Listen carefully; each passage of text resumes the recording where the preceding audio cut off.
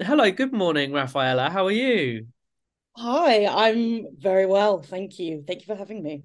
Good. Well, no, thank you for coming on. So you are on the stage place talking about your new play, Sap, which is really exciting. So I saw it in Edinburgh when it was at the Roundabout, and so I know all about it. But for people that are listening right now that haven't seen it and they're really intrigued, what is it about? What is Sap? Oh, you would think I would be better at answering this question by now, but I'm not.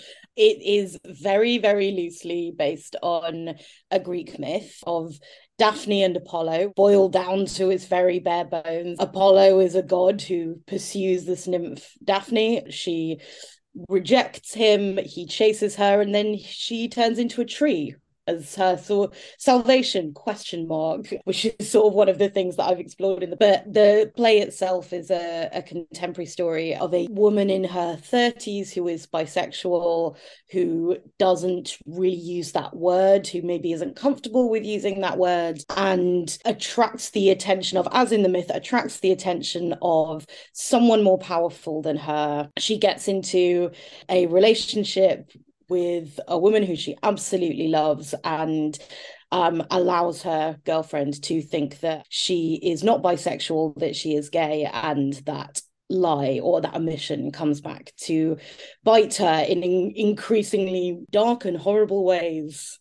God, it sounds a bit of a roller coaster. Yeah, I've been describing it to people as what if you thought you were in a rom-com and it turned out you were in a horror movie? Yeah, that's good. I like that. It is. It is. I like so watching it. It's very that. It's kind of like rom-com horror thriller. It is. It is. It's very unnerving, isn't it, at points? I really love genre stuff, which we don't always get a chance to see or write a lot of genre in theatre. And I don't think I knew I'd written a thriller until it was finished. I mean, very often you don't know what you've written until you finish writing it. But yes, there is a moment without giving anything away that where it very definitely kind of shifts, I think, from one genre to another. And I love work that has that fluidity of tone to it. So that's what I was, I think, probably subconsciously trying to do as well. It's always wonderful to have to go, oh, I thought this was one thing, and then this unexpected color has just bloomed in it.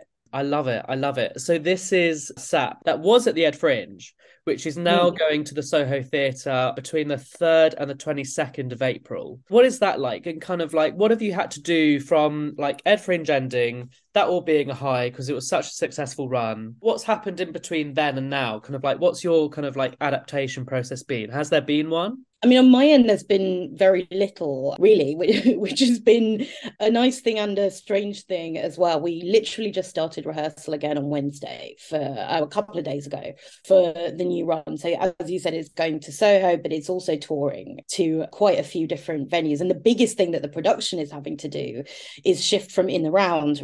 The roundabout space in Edinburgh is fully in the round, and none of the venues that we're going to are in the round. They're all either going to be traverse or end on. So the work in the rehearsal room that's going on at the moment, and they're all doing amazing stuff, is taking the show that was in Edinburgh and going, what really works? What's the core of a scene? What do we want to preserve from the scene while reconfiguring it to a new space and therefore a new relationship to the audience? A lot of the players monologue, so that relationship between speaker and audience is really key to the whole thing.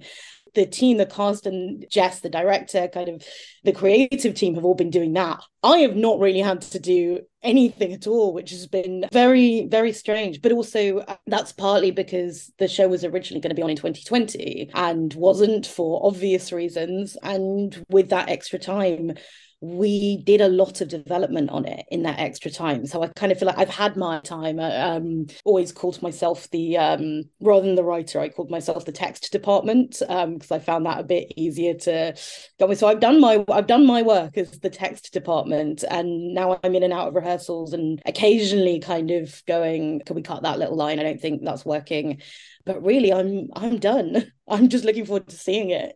Nice. No, so you can sit back. Do you sit back and relax, or are you still anxious a little bit?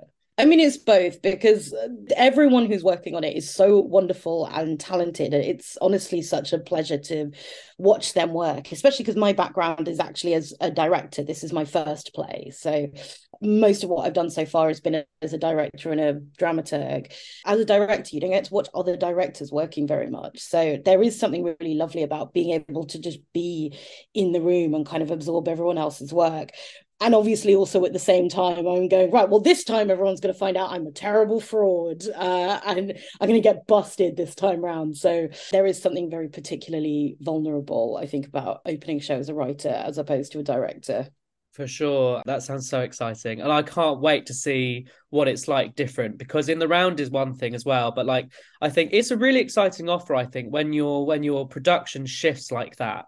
Kind of like, especially if you've seen it before or haven't seen it before, it's a new experience for the audience, and I can't wait. I can't wait to see it as well. I want to take you far before that, though. I want to take you Mm. like to the 2020 times, kind of like when you were first kind of like drafting this, kind of like the very first kind of like root of the idea. What was it that kind of like drew you to the Daphne myth, as you said, and kind of like what made you think I want to write this play? I've been really trying to remember because I started writing the play a long time ago, like long before 2020. And I think, like a lot of people who, started off in a different role in theatre, I'd kind of convinced myself that I couldn't write or that I couldn't write dramatically, which probably came from being a director of new writing and being a dramaturg and seeing how hard it is to write a play. And I shied away from it. So I was writing bits and pieces in secret for a very long time before I showed any of it to anyone. But I think it came from, I have always loved Greek mythology, and kind of my mum gave me a book of Greek myths when I was really little, so I think I'd finished all the fairy tales. And there's something about those stories, they have a sense of scale to them, but they're also, I always try to remember that they were part of a religion at one point. So fundamentally, they're stories about trying to understand the world, or trying to make sense of very fundamental things about the world. I went to see Marina Warner do a talk once, and she said this incredible thing: myth is our psychic geography. That kind of the landscape of those, not just Greek myths, but all myths and lore, is kind of something that almost comes pre-packaged into our brains. And I don't love the Daphne and Apollo myth. Like a lot of Greek myths, it is about sexual assault. And I think maybe it was because it was so horrible, I kind of kept coming back to it. And I think I couldn't get over the fact that at the end of the myth, her salvation is that she's turned into a tree. And I was like, well, that sucks because, okay, yeah, so he doesn't get her, but also then she has to be a tree. And then also the tree that she turns into, the laurel tree, Apollo adopts that as his symbol. So he still kind of claims her at the end of it. And I always knew it was going to be a queer story. I think it didn't start as a bisexual story, but I think I felt like a lot of new writers do, or a lot of first time writers, I needed a framework to build on. And the myth became a scaffolding for the play. And like any good scaffolding, the aim ultimately was to take it away at the end and let the edifice of the play stand by itself. So that was always something that I really wanted, was you should not have to know this myth in order to appreciate the play, because otherwise you're sort of weirdly self-selecting your audience and you're narrowing who your audience is. So come and see it. And I know people who have come and seen it and do, like, have no knowledge of this myth and don't even know that it was based on a myth, and it's still, I hope, stands on its own 2 feet. But yeah, I felt like I needed something to give me a shape, even if it's as basic a shape of pursuit and transformation, which are kind of the big things that I took from that original Greek myth. I always find the kind of process of adapting ideas and kind of narratives really interesting, because I always kind of like, when I'm watching something, I'm always thinking of kind of like, oh, okay, so this is their lens. That's what they're using to try and boost their kind of like story, kind of like, oh, so they left that out. Why did they leave that out? What would happen if that was included? So it's kind of like decoding kind of narratives. And I love that idea of a psychic geography. I think that's so interesting. I think that's really clever. I really love that. So from that point up until now, kind of like, what are the bits that you've decided to kind of keep or rework or like decode, and kind of like, not necessarily kind of like the forensic side of it, but like, do you have any kind of like tips or kind of ways of working that you thought was really beneficial, which kind of made you think, oh, yeah, okay, so this has propelled me to go and tell my story this way. And so, kind of like, once I can take all that foundation away, it's not going to fall apart. It's a really rigid play. Yeah, I think for me, it was a very non-linear process of kind of coming away from the myth and going back to it and coming away from it and going back to it. I remember a very definite point in the writing process when I thought I was kind of done with the myth. I sort of thought, okay, I've laid the foundation stones. I've got everything out of it that I need, and then was really struggling to kind of crack some of the structure. And I went back to the myth, and without giving anything away, the answer was there, kind of in the original. And it was this brilliant moment of going, why am I overthinking that? It's right there. The answer is right there. So that's, I guess, my kind of advice is, like I said, I think this scaffolding model works really well for me. Of I'm using this skeleton to build my own thing, and ultimately I'm going to take it away. But don't forget that the skeleton is there to help you. Specifically with Greek myths, there's been a kind of big resurgence in kind of retellings of them, especially kind of from female writers and from kind of feminist perspectives, like especially in kind of the novel world, which is interesting because I partly wonder if there is something about sort of selling something on a kind of, put it in the most like crude, reductive way possible, selling something on an existing IP. Like there's a kind of thing of, oh, you already know this story, so you're going to get to enjoy a reinterpretation of it. But as I said, I never wanted to presume that anyone would know this story. So I think that's the other side of it, is that the myth is for me, and I hope the play is for other people. The myth gave me permission to be not literal about the way, there are these more mystic elements in the play, these more supernatural elements in it. And the myth gave me permission to explore something that I hope feels very real and truthful, and kind of a real dynamic that has happened to me, has happened to other people, that audiences might recognize, and explore that in this more heightened way, in this more metaphorical way. For sure. Yeah, I completely agree. I think also the kind of queering a narrative is a natural kind of process of adaptation as well, and kind of like lending a kind of an anti-normative lens on something that is normative is a really good way of kind of like refreshing a story as well. Because when I saw it in Edinburgh, it was very fresh. It felt very current. It felt very contemporary.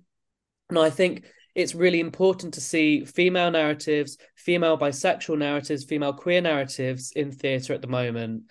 What's your take on that? Kind of like, how important was it to kind of use that as a process to tell a different version of this story? Kind of like, what was the queering process like? Well, I'm in my 30s, and the media that I grew up on had fraction of the explicit queer representation that media has now. I'm very jealous. But what that meant was, I am of a generation where all the queer people in my generation are excellent readers of subtext, right? This is kind of, so many fandoms were built around this. So much kind of fan culture and interpretation has been built around like finding the queer subtext, finding the gaps where you can insert your queerness into it and kind of make your own reflection appear to you in something. And in the myth, Daphne is a sort of sworn virgin. So it's not just that she doesn't want to polish, she doesn't want any man, which has always instinctively been so